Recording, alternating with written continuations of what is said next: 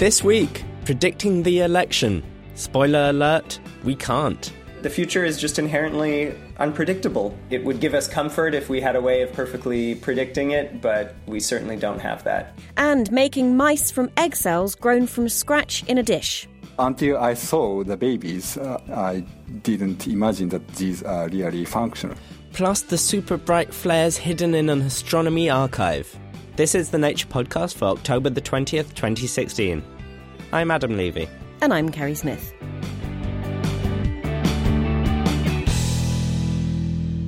On the 8th of May 2015, a British politician ate his hat on national television.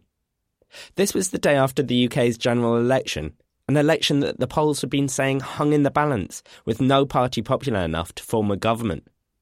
But then the exit polls started to come in, the surveys that ask voters as they leave the polling station how they've just voted. And the exit polls predicted an easy majority for one party, the Conservatives. Lots of people were shocked by this new prediction. None more than that politician, Paddy Ashdown, who declared on live TV, "If this exit poll is right, I will publicly eat my hat." Well, the rest is history. The Conservatives did win easily, and at least Paddy was able to find a hat made of chocolate.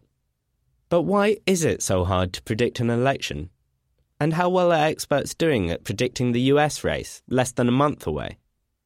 Courtney Kennedy is the Director of Survey Research at the Pew Research Center in DC. I gave her a bell to find out why polls sometimes struggle and what the ingredients are to a good poll. For starters, you'd like to have a nationally representative sample in which each person in the population that you're interested in has a chance of being selected. That's the ideal. And then after sampling, it's very important that the questions are crafted in a way that doesn't lead people to respond one way or the other. And finally, at the last stage, it's very important to have the survey data be statistically adjusted, because all surveys these days are subject to fairly high levels of non-response from people not wanting to cooperate. And so we have to try to adjust for that. How big a problem is this? How many people don't respond?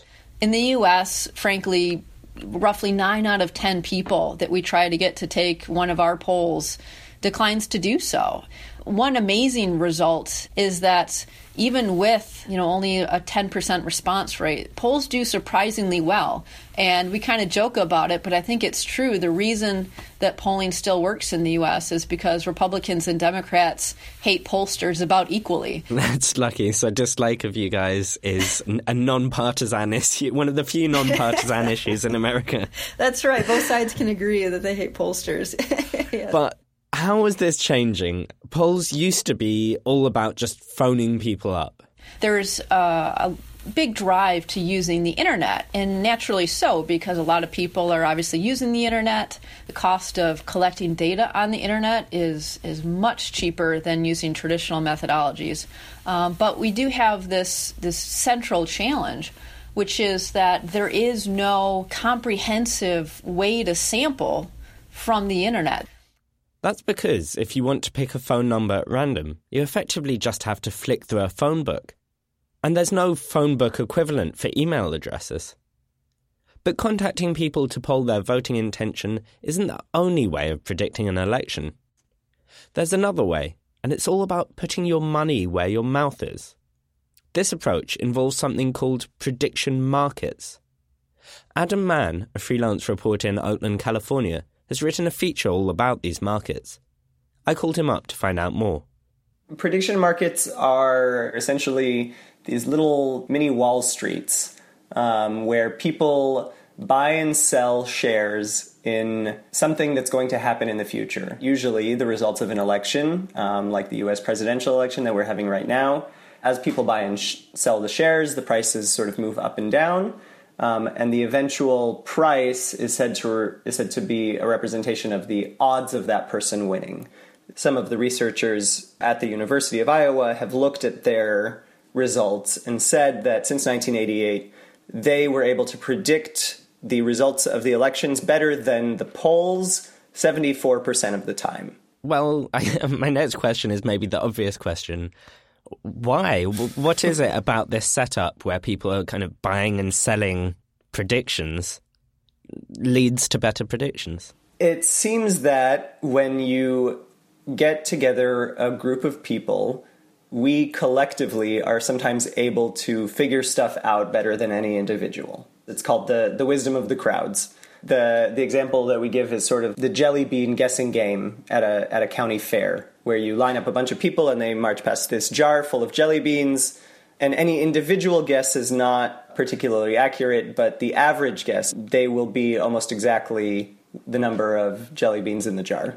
But there have been some pretty notable cases where these kind of prediction markets haven't worked so well, and maybe one of the most notable, most recent ones is for the Brexit vote. For Brexit, the prediction markets said that the chances of stay were 85%, and as we all know, the majority of British citizens voted to leave, actually, on the day of election. You know, there are lots of different factors here. The people who were maybe betting in the prediction markets, as one economist told me, had a financial incentive to want stay to happen, because they were mostly investors. So maybe they were sort of blindsided. So this kind of conflict meant that prediction markets didn't handle Brexit so well. But there is another test coming up for them very soon, which is, of course, the presidential election over in the States where you live. What are prediction markets saying about that? The prediction markets have been fairly consistent that Hillary Clinton is going to win the U.S. presidential election from a very early point. Basically, as soon as she clinched the Democratic nomination, I believe, they have never really wavered. But that's just what the prediction markets are saying. How are the polls looking? Here's Courtney Kennedy again. In recent days, especially since some of the newer revelations about Donald Trump have come out, the lead for Hillary Clinton in the polls has started to widen a bit, from roughly 4 or 5 point lead to more around an 8-point lead now. So that's both the prediction markets and the polling pointing towards Hillary Clinton winning. But now, before you think the election is settled and you rush out and bet all your life savings on its outcome, Adam Mann has a word of warning. The future is just inherently unpredictable in a lot of cases. It would give us comfort if we had a way of perfectly predicting it, but we certainly don't have that. That was Adam Mann, whose feature about prediction markets is available at nature.com/news. You also heard from Courtney Kennedy. There's more from her in a feature all about polling at the same address. Coming up in the research highlights, a paralysed man feels using a robotic arm and a tiny transistor. Sometimes the best results are those that come as a surprise, and that's definitely the case in this next story from the Archives of Astronomy. Take it away, Kerry. Thanks, Adam. First, meet Jimmy Irwin. I'm Jimmy Irwin, and I'm an associate professor at the University of Alabama in Tuscaloosa, Alabama. His area of speciality is studying objects that produce X-rays. Objects like neutron stars or black holes. So the black hole has a swirling disk of material around it, what we call an accretion disk. As it spirals inward, friction heats up the gas to these high X-ray emitting temperatures. We see the X-rays coming from the gas just before it goes into the black hole. Astronomers know of about 150 examples just within the Milky Way of neutron stars or black holes that steal material from companion stars and then flare out X-rays. Jimmy knew that there was a lot of untouched data on X-rays sitting in the archives of the Chandra Space Telescope. So the data was taken a decade ago, but it sat in the archive for a decade undiscovered. In the fall of 2013, Jimmy had some undergraduate students in need of a project, and he thought he'd come up with something nice and manageable for them, enough to keep them occupied for a couple of semesters. A couple of years ago, I started 3 undergraduates at the University of Alabama on a project to try to find X-ray binaries that have strong time variability. And I wrote a script for them to identify these sources, to run the statistical analysis to see what kind of bursts we could find. And quite unexpectedly, we found these. When Jimmy says these, he's referring to 2 surprising flares of X-rays his team found in the data, both outside our galaxy. They're surprising because they're much brighter than expected, 100 million times brighter than our sun. Usually, objects this bright are about to die a spectacular death. There's actually very few types of objects in our universe that we know that do this without blowing themselves up, like a supernova or a gamma ray burst. These types of objects that are in the paper, we discussed in the paper, will flare up very brightly for a couple minutes. Their emission will tail off after about an hour, and then they're back to being a garden variety X-ray binary like the kind we see in very large numbers in galaxies. The team found 2 sources like this that can regenerate and flare again. They also flare up very quickly. They're changing their energy output by factors of more than 100 on timescales of less than a minute. So what started as an undergrad project turned into an astronomical mystery. What's up in these distant galaxies? What are these objects? I asked Jimmy more about these mysterious flares and what he thinks might be making them. Something which we don't fully understand is happening in these accreting systems that are causing them to increase their energy budgets by a factor of 100 or 200 very, very quickly, and then fade back to what they were doing before. We just don't know yet what these objects are. They're probably a neutron star or a black hole, but they're probably accreting in a manner that we're not familiar with the examples that we have in our own galaxy. Well, it almost seems like they're going against some fundamental law, doesn't it? I mean, they're just giving out all this energy, but they're not collapsing. They're not on their way to transforming into another state. They seem quite happy to just do this and then go back to normal. Yes. Most of the X-ray binaries we see are happy to stay at the same luminosity for long periods of time. There is a maximum limit that a neutron star can reach in terms of its energy output in a unit of time. There are ways for that to be violated, but these are violating that limit by about a factor of 100. So if it is a neutron star, it's doing something we don't fully understand. If it's a black hole, these higher luminosities are more allowable, but we still don't understand the mechanism for why they can get so luminous in such a short period of time. And so do you think they are just really extreme examples of these black hole binary pairs or even neutron star pairs, or is there something totally different going on? Are they a totally new type of object?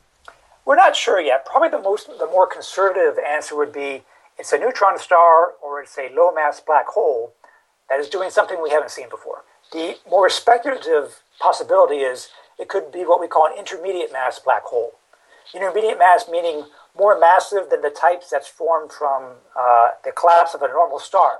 Maybe 100 to maybe 10,000 times the mass of our sun.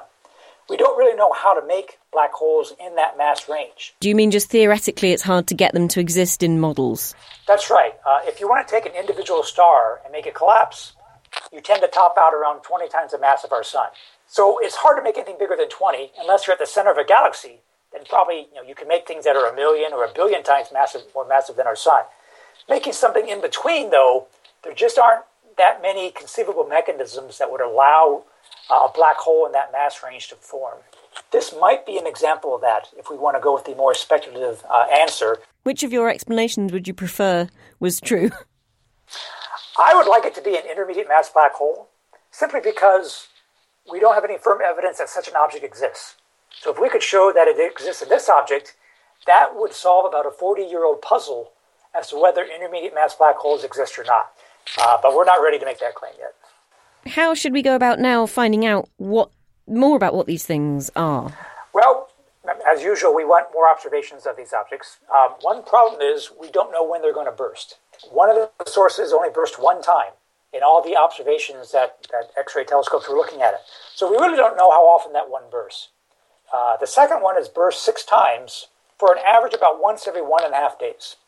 Now you could say, well, just point a telescope for a day and a half and or for 3 days and try to catch it in multiple cycles. That's hard to convince telescope committees to accept. It's an awful long length of time to look at one object. So it's challenging to come up with a way to predict when it's going to happen so that we can train telescopes, other telescopes, not just X-ray telescopes, on it at the same time to determine what's going on. That was astronomer Jimmy Irwin at the University of Alabama. Read the paper and a News and Views, whose author is also scratching his head over what these things are. They're both at nature.com/nature. Still to come, making egg cells from scratch, and in the news, the scientists voting for Trump. Before that, it's the research highlights, read this week by Jeff Marsh. A paralysed man has used a robotic arm to feel for the first time in 12 years. Nathan Copeland was paralysed when his spinal cord was damaged in a car accident. Using an implant, scientists connected the parts of his brain that perceive touch to sensors on the fingers of a robotic hand. When the fingers are touched, Nathan feels a pressure-like sensation. Restoring other sensations like heat or pain will be more challenging, but the device has shown it can work over a long time. Nathan has had the implant for nearly a year and a half. Read the report in Science Translational Medicine. Researchers have made the world's tiniest transistor with a gate just 1 nanometer long. The electronics industry, of course, relies on silicon, but the smallest silicon transistor is a gaping 5 nanometers. The new one is made of a 2-dimensional material called molybdenum disulfide, with a carbon nanotube laid across it, acting as the gate. The nanotube switches the current off when a voltage is applied to it. While still a proof of principle at this stage, these new transistors could increase our capacity to shrink our electronics. Find more details in the journal Science.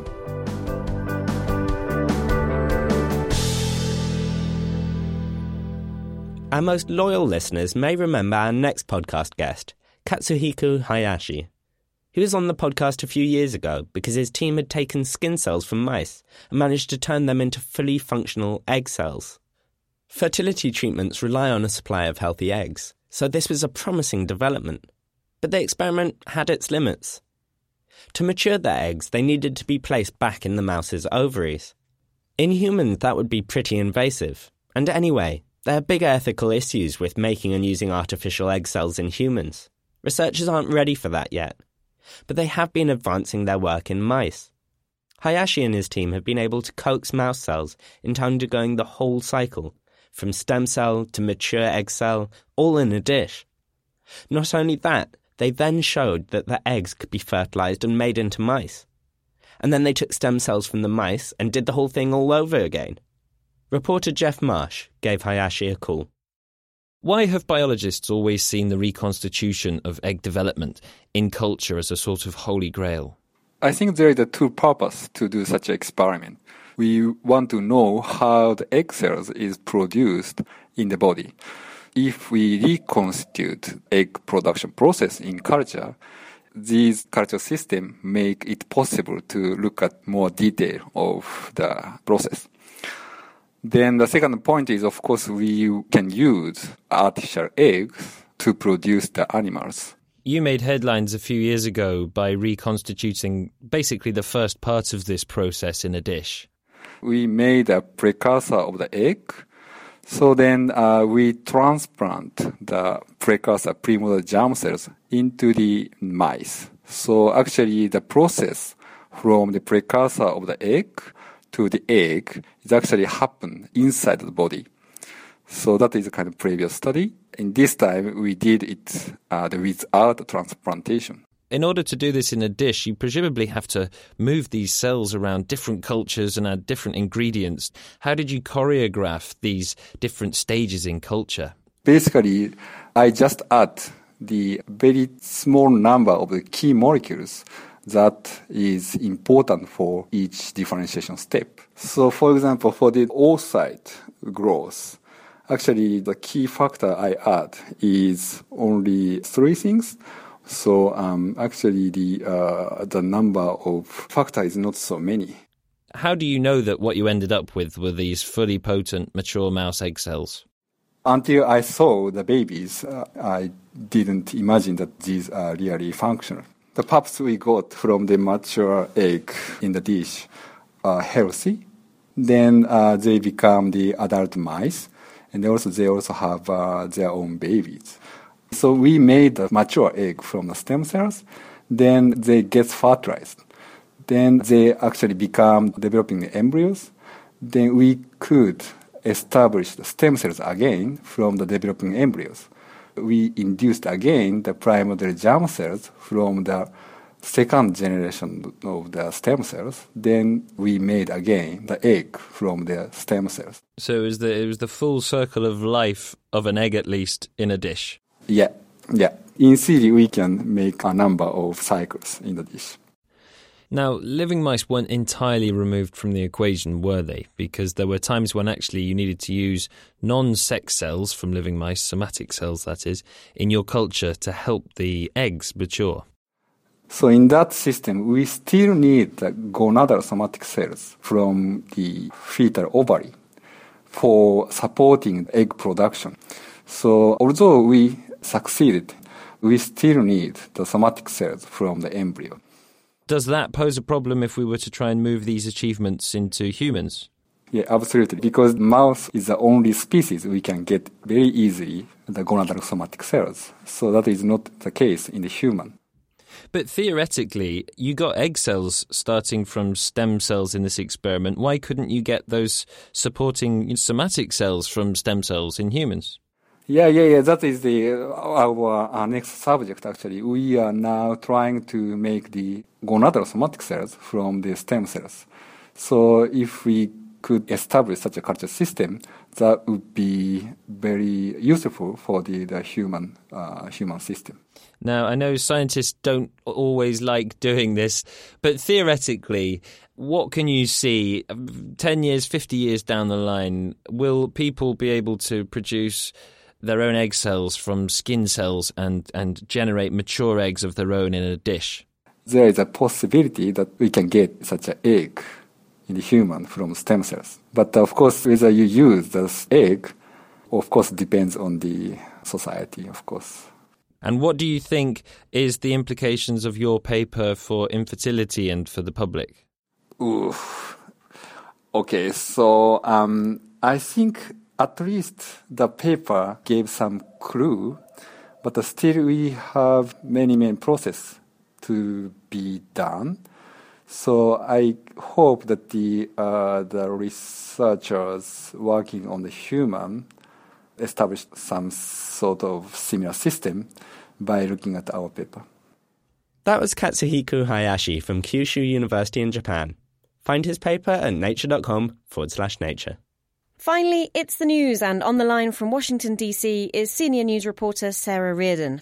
Now, we started this episode with the election, and we're going to finish it with the election as well. And you've been calling up scientists in labs all over the US, scientists who have one thing in common. They're voting for Republican nominee Donald Trump. And surveys show, in fact, that being an academic and being a conservative actually puts you in a minority, right? Yes, that's very much true. And we actually weren't sure we were going to be able to do this story because we were having so much trouble finding anyone who wanted to talk to us about Trump, because even people who normally would identify as Republicans, Trump is pretty unpopular even in the Republican Party this year. It's an extremely polarizing election. And so what we did was we put out a call on social media just saying, hey, anybody want to talk to us about, are you a scientist who's planning to vote for Trump? Do you want to talk to us? And all of the responses we were getting on Facebook and Twitter were people making fun of us. Like, you're not going to find any of those. They don't exist. Science and Trump don't exist in the same universe.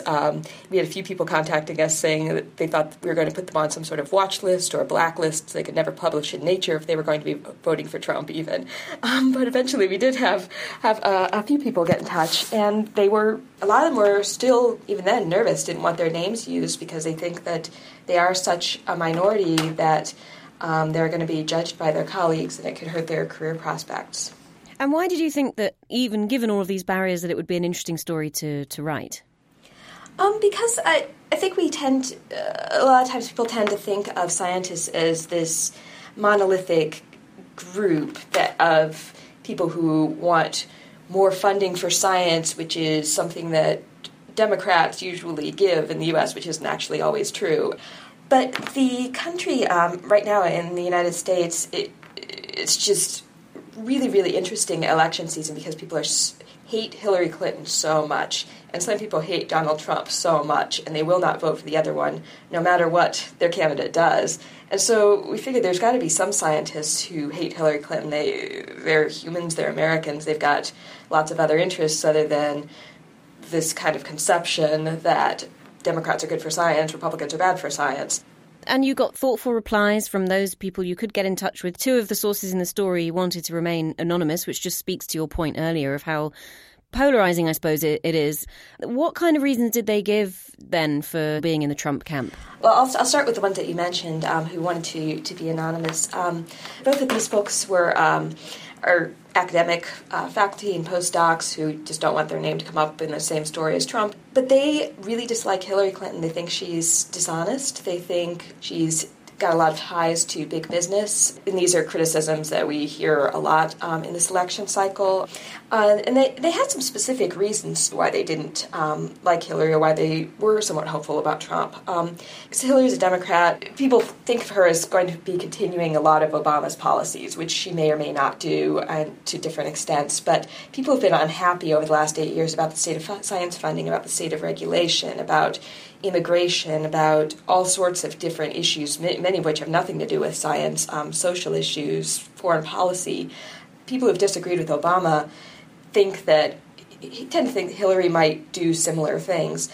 Trump, we don't really know what he's going to do with regards to foreign policy and with regards to science in particular. He hasn't really said much about that, so he's kind of a black box, and people are thinking that the devil you don't know is maybe better than the devil you do. If you know Hillary's going to be bad, then maybe Trump will bring about some sort of change. And I suppose that's the rub, isn't it? Really, this election, it's not really about science, is it? No, I think that, I've had a few people tell me that if one of the candidates was extremely pro-science, was like, I'm going to double the NIH budget, I'm going to be doing all of these great things for science, and these were actual promises that could be kept, then if they were on the fence, that might be like a tipping point. But, scientists are probably Americans before they're scientists. They've got questions about where the economy's going, about employment, education for their kids, and there's a lot more issues out there that people are thinking about in addition to science. That said, I did speak with a few folks who tend to be kind of outspoken about issues like climate change and environmental regulations, and some of what they see as weaknesses in climate science and in the science that's being used in forming environmental policies in the U.S. And so they do tend to think that Obama's clean energy regulations, for instance, are expensive and they're not supported by good science. And so they are also hoping that Trump, who says that he doesn't really believe in climate change as a thing, he's not overly concerned about the environment as compared to some other interests, that he would do more for businesses that could be hurt by climate and environment regulations. Sarah Reardon, thank you. This won't be the last time we write about the election as things start to heat up in the US. Keep up to date at nature.com/news and follow @NatureNews on Twitter. Also this week on the Nature News Facebook page and our YouTube channel, you can watch capuchin monkeys banging stones together and producing stone flakes. And intriguingly, the sharp-edged flakes look remarkably similar to stone tools made by human relatives in Africa 2 million years ago. Could monkeys have been muddying the fossil record? Check out youtube.com/nature video channel for more. That's all from us. Come find us on Twitter if you have comments or questions about anything you've heard in the show, or just to say hi. Thanks to Damien in Heidelberg and Giridhar in Bangalore for writing in this week to tell us they listen regularly. I'm Kerry Smith. And I'm Adam Levy.